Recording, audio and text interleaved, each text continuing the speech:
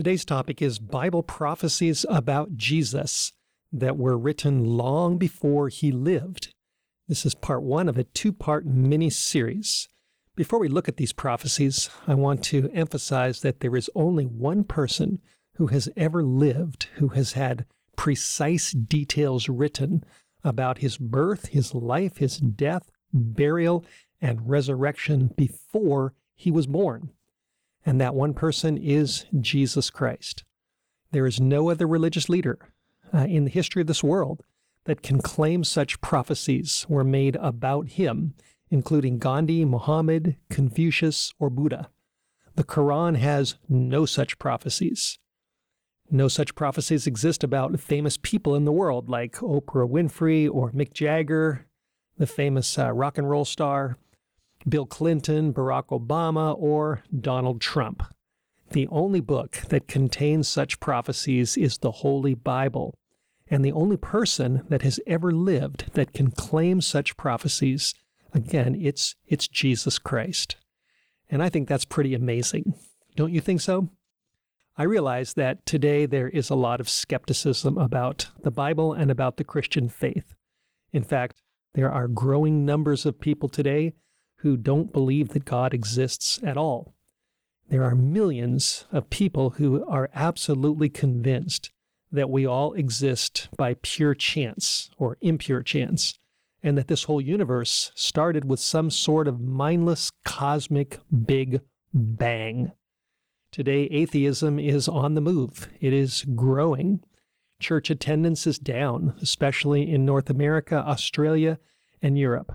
Unbelief in the Bible is widespread. But I'm here to tell you that atheism is really doomed to failure because the evidence is overwhelming when you really look carefully and objectively at it. Not only that God does, in fact, exist, but that the Bible is his inspired book. And one of the strongest proofs of the validity and the divine inspiration of the Bible is the existence of ancient prophecies about Jesus Christ that were written hundreds of years before he was born in Bethlehem. We'll start out with 2 Peter chapter 1, verses 19 to 21. This is in the New Testament. And this is what the Bible says, quote, "We have also a more sure word of prophecy, which you do well to heed, as to a light that shines in a dark place, until the day dawns and the morning star rises in your hearts. Knowing this first, that no prophecy of Scripture is of any private interpretation, for prophecy never came by the will of man, but holy men of God spoke as they were moved by the Holy Spirit." These verses say that Bible prophecy is sure. It's more sure than even the ground that we walk on, which I imagine you've noticed these days isn't really that sure at all. Personally, I grew up in Southern California in the Los Angeles area, and that whole area is notoriously prone to earthquakes. Recently, a large quake rocked the state of Alaska. It was a big quake 5 miles north of Anchorage. And so at the same time that atheism is increasing, so are earthquakes increasing, along with storms, fires, and floods. And in all of these disasters, I'm convinced that God himself is speaking to us, just like in the days before Noah's flood. By his Holy Spirit, God again is appealing to each one of us to flee to him for refuge from the coming storm. Again, going back to 2 Peter chapter 1, verse 19, the Bible says that God's prophecies are sure. And he also says that we do well if we listen to them. The Bible says that they are a light shining in a dark place. They point us to Jesus. Peter also said that these prophecies, quote, never came by the will of man, but they came from holy men of God who spoke as they were moved by the Holy Spirit. So if you are a person that is struggling with doubts and skeptical theories that have popped into your brain, If fashionable atheism has made a move on you, I hope that you will listen carefully as we go through these prophecies about Jesus. I'm convinced that they will give you hope, and they will give you a sense of rock-solid certainty that will guide you in the days ahead. Prophecy 1 is in the first book of the Bible. It's in the book of Genesis, chapter 3, verse 15. This verse was spoken by God himself directly to a fallen angel named Lucifer after he tempted Adam and Eve to sin with subtle, skeptical, atheistic reasoning through the lips of a snake, causing them to doubt the word of God. This is what the Bible says. God said, "I will put enmity between you and the woman, and between your seed and her seed. He shall bruise your head, and you shall bruise his heel." Let's unpack this verse. The word enmity means hostility.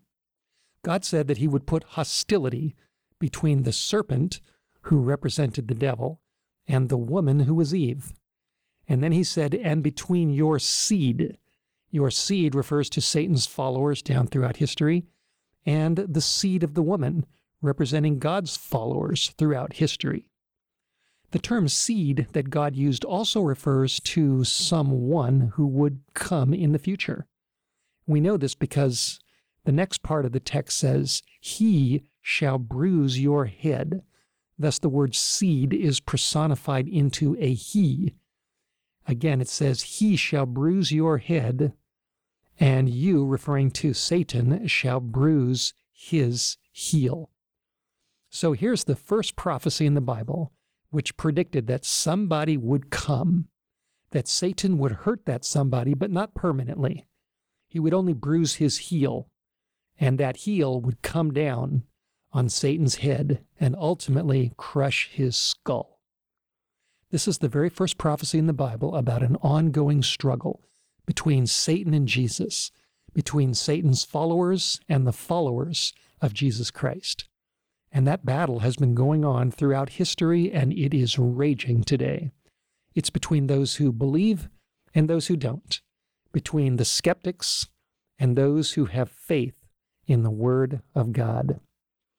Our second prophecy about Jesus was given about 2,600 years later by a man named Balaam. It's recorded in the book of Numbers, which is the fourth book of the Bible, in chapter 24, in verses 15 to 17.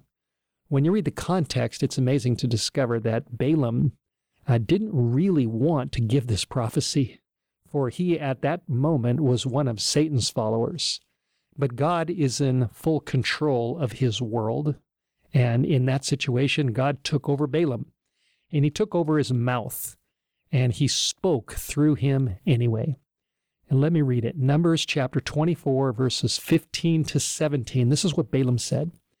"The utterance of Balaam the son of Beor, the utterance of the man whose eyes are opened, the utterance of him who hears the words of God and has the knowledge of the Most High, who sees the vision of the Almighty, who falls down with his eyes wide open.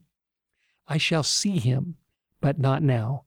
I shall behold him, but not near. A star shall come out of Jacob, and a scepter shall rise out of Israel." So here is a prophecy about Jesus. Jesus is called a star that shall come out of Jacob, which tells us that Jesus would someday, from this point on forward, that Jesus would someday be born in the line of Jacob's descendants. In Genesis chapter 32, verse 28, Jacob's name was changed to Israel. So Jesus is predicted to be an Israelite. God called Jesus a star as he spoke through the lips of Balaam. Stars shine brightly in a dark sky, and Jesus is the brightest human being of all. Balaam also said, quote, "A scepter shall rise out of Israel." A scepter is a staff carried by kings. It denotes kingly authority and rulership. Thus, Jesus is the King of heaven, but he was to stoop down from his throne. He was predicted to be born into humanity, into the line of Israel. So that's two prophecies. The third prophecy I want to look at is in the book of Deuteronomy, which is the fifth book of the Bible. It's in chapter 18, verse 18. Surrounded by Israelites, God told Moses, quote, "I will raise up for them a prophet like you from among their brethren, and will put my words in his mouth, and he shall speak to them all that I command him. And it shall be that whoever will not hear my words, which he speaks in my name, I will require it of him." So in Genesis 3:15, which was the first prophecy we read, someone would come who would crush Satan's head. In Numbers 24, verses 15 to 17, Balaam said that somebody would come through the line of Jacob or Israel. He would be a shining star, and he would have kingly power. Then in Deuteronomy 18:18, which is the verse that we just read, that same someone would be called a prophet, who would be like Moses. Moses led Israel. God spoke to Moses face to face. Moses spoke for God, and he spoke the word of God. And it would be similar with Jesus. When Jesus finally came, hundreds of years later, God would put his own words in Jesus Christ's mouth. Moses said that we are to listen to the words of that prophet. And then he warned that if we don't listen, God will hold us accountable for our unbelief, and eventually we will pay an awful price. Now, here's one more prophecy about Jesus I want to look at today, which is found in the book of Micah, chapter 5, verse 2. Micah was an Israelite prophet of God who lived about 700 years before Jesus was born. The Holy Spirit rested upon him, and under inspiration, this is what he wrote. Quote, Micah said, "But you, Bethlehem Ephratah, though you are little among the thousands of Judah, yet out of you shall come forth to me the one to be ruler in Israel, whose goings forth are from of old, from everlasting." This is such a powerful prophecy, and this is one of my favorite verses in the Old Testament predicting the coming of Jesus. It's probably the clearest, or at least one of the clearest prophecies in the Bible. In this verse, the little town of Bethlehem is clearly pinpointed. Now, Bethlehem is not some fictitious town. It's not imaginary. We don't have to wonder whether it ever existed or not. We're not talking about some kind of mythology, but Bethlehem is a very real town, and it's there today. It's a small town in Judea, just south of Jerusalem. I had the privilege in the year 1983 of going to Israel for 10 days. I took a tour with a whole group of pastors. We went to many different sites that are described in the Bible, and one of them was Bethlehem, the place where Jesus was born. And in Micah chapter 5, verse 2, the prophet said that out of that little town would come, quote, one to be ruler in Israel, end of quote. Now, notice carefully, Micah also said that his goings forth are from old, from everlasting. In other words, although Jesus would be born through his earthly mother, whose name was Mary, as a baby in Bethlehem, and though he would be surrounded by the animals in that stable where he finally probably cried his first little cry, Jesus didn't originate in Bethlehem. According to the prophet, he is an everlasting being. There's a famous Christmas carol that I imagine you'll recognize the words. It's called "O Little Town of Bethlehem." It was written by a man named Phillips Brooks in 1868. And these are the lyrics of that famous song. O little town of Bethlehem, how still we see thee lie. Above thy deep and dreamless sleep, the silent stars go by. Yet in thy dark streets shineth the everlasting light. The hopes and fears of all the years are met in thee tonight. For Christ is born of Mary, and gathered all above. While mortals sleep, the angels keep their watch of wondering love. O morning stars together proclaim the holy birth, and praises sing to God the King, and peace to men on earth. How silently, the wondrous gift is given, so God imparts to human hearts the blessings of his heaven. No ear may hear his coming, but in this world of sin, where meek souls will receive him still, the dear Christ enters in. Next, I'll read the lyrics of another famous Christmas song called O Holy Night. The words go, O holy night, the stars are brightly shining. It is the night of our dear Savior's birth. Long lay the world in sin and error pining, till he appeared and the soul felt its worth. A thrill of hope, the weary world rejoices, for yonder breaks a new glorious morn. Fall on your knees, O hear the angel voices. O night divine, O night when Christ was born.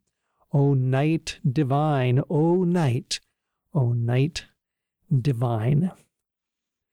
Next, I'm going to read the fulfillment of Micah chapter 5, verse 2 in the book of Matthew, which is the first book of the New Testament, in chapter 2, verses 1 to 6.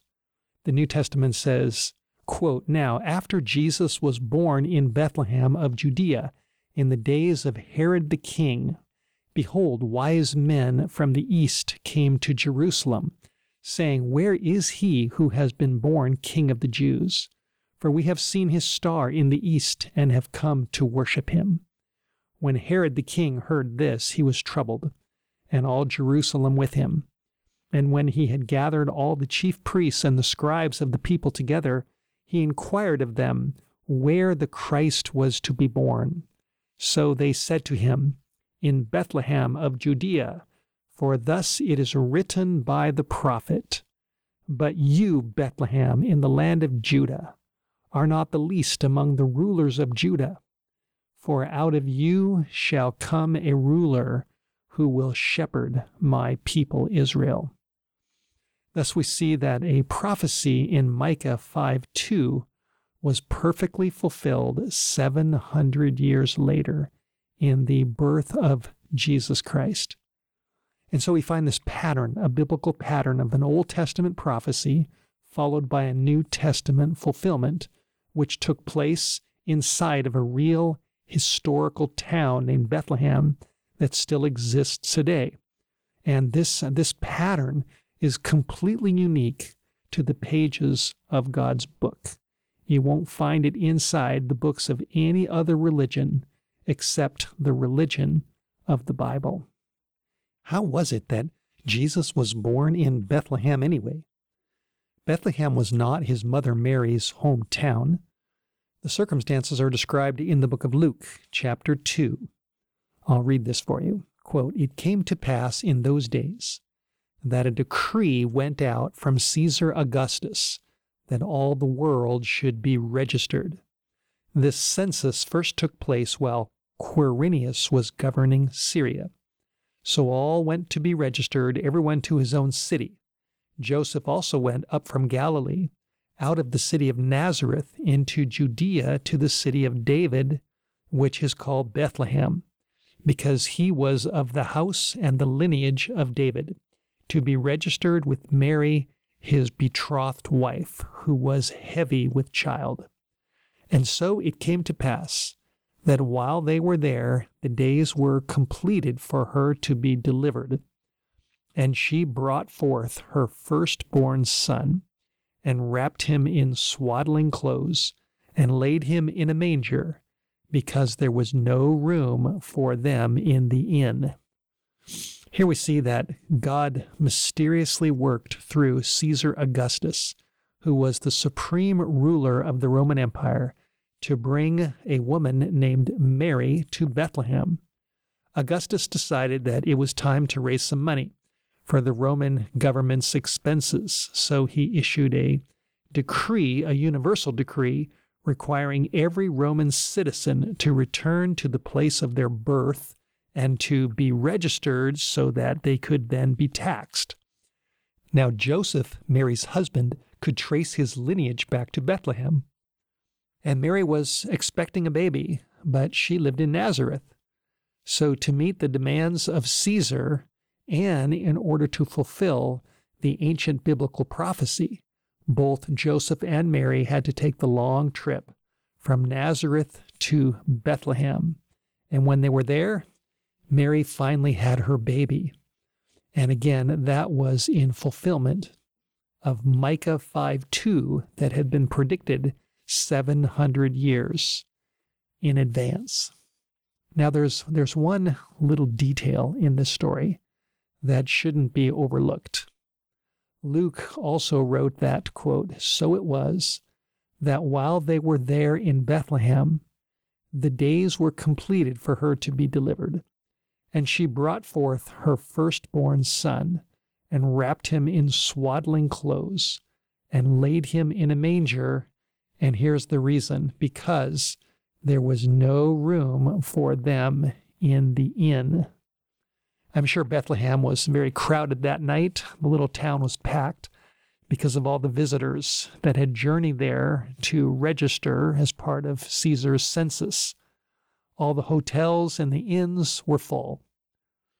And yet one night, standing outside one of those inns was a humble man named Joseph, his humble wife named Mary, and inside of Mary's body, nobody outside of the two of them really understood that inside of her body was nestled in a safe place the predicted one who had been prophesied about in the book of Genesis, that someone would come to crush the head of the serpent, that was prophesied in the book of Numbers, that someone would come through the line of Israel who would be like a star and who would have a scepter and who would become the ruler.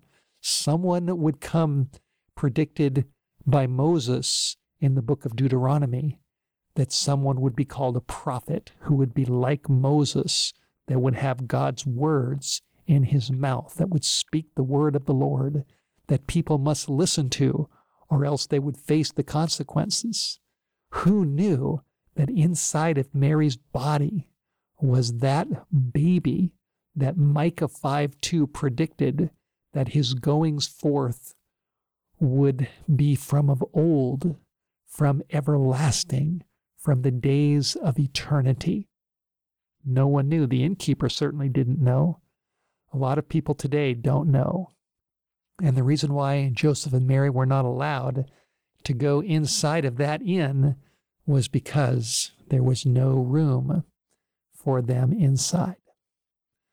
You know, I can't help but read the story and think about my life and appeal to you to think about your life. How about you? How about me? Is there room in our hearts for Jesus today? Or is there too much of the world, too much of its materialism, too much of its philosophy and atheistic skepticism? If so, I urge you to wake up, to realize that the Bible is a unique book, that Jesus Christ is unlike any other human being that's ever lived. There's no other person that can ever claim to have prophecies written about their life hundreds of years in advance and to have those prophecies fulfilled exactly. That is what the Bible teaches. So I urge you, don't let Satan rob you of the blessing of God. Make no mistake about it. Jesus Christ is definitely real, like no one else who has ever lived. he fulfilled ancient prophecies that predicted details about his birthplace and gave precise information about his life, his death, his burial, and his resurrection, which we will look more at in part 2 of this 2-part mini-series called Prophecies About Jesus. Until then, it is my hope and my prayer that we all will be numbered among those that so many of us sing about every year when we sing songs like, O little town of Bethlehem, how still we see thee lie, which speaks of meek souls who receive him still, in whose heart the dear Christ enters in. It was about 40 years ago that I made the big decision to open my heart and to let Jesus come into my life. And I've never been the same since. So I don't just believe the Bible because of prophecy, ancient prophecies in the Old Testament that have been fulfilled in the New Testament in the life of Jesus.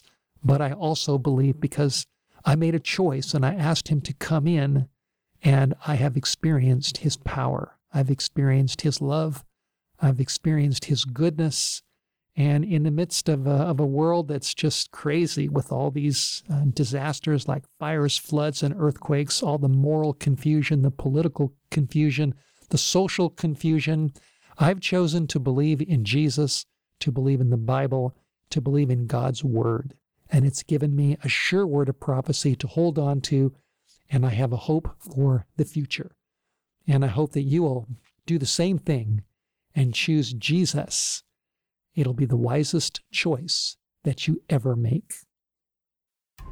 We hope you enjoyed today's broadcast with Steve Wohlberg. We feel privileged to be a part of God's commission to share the gospel message with the world.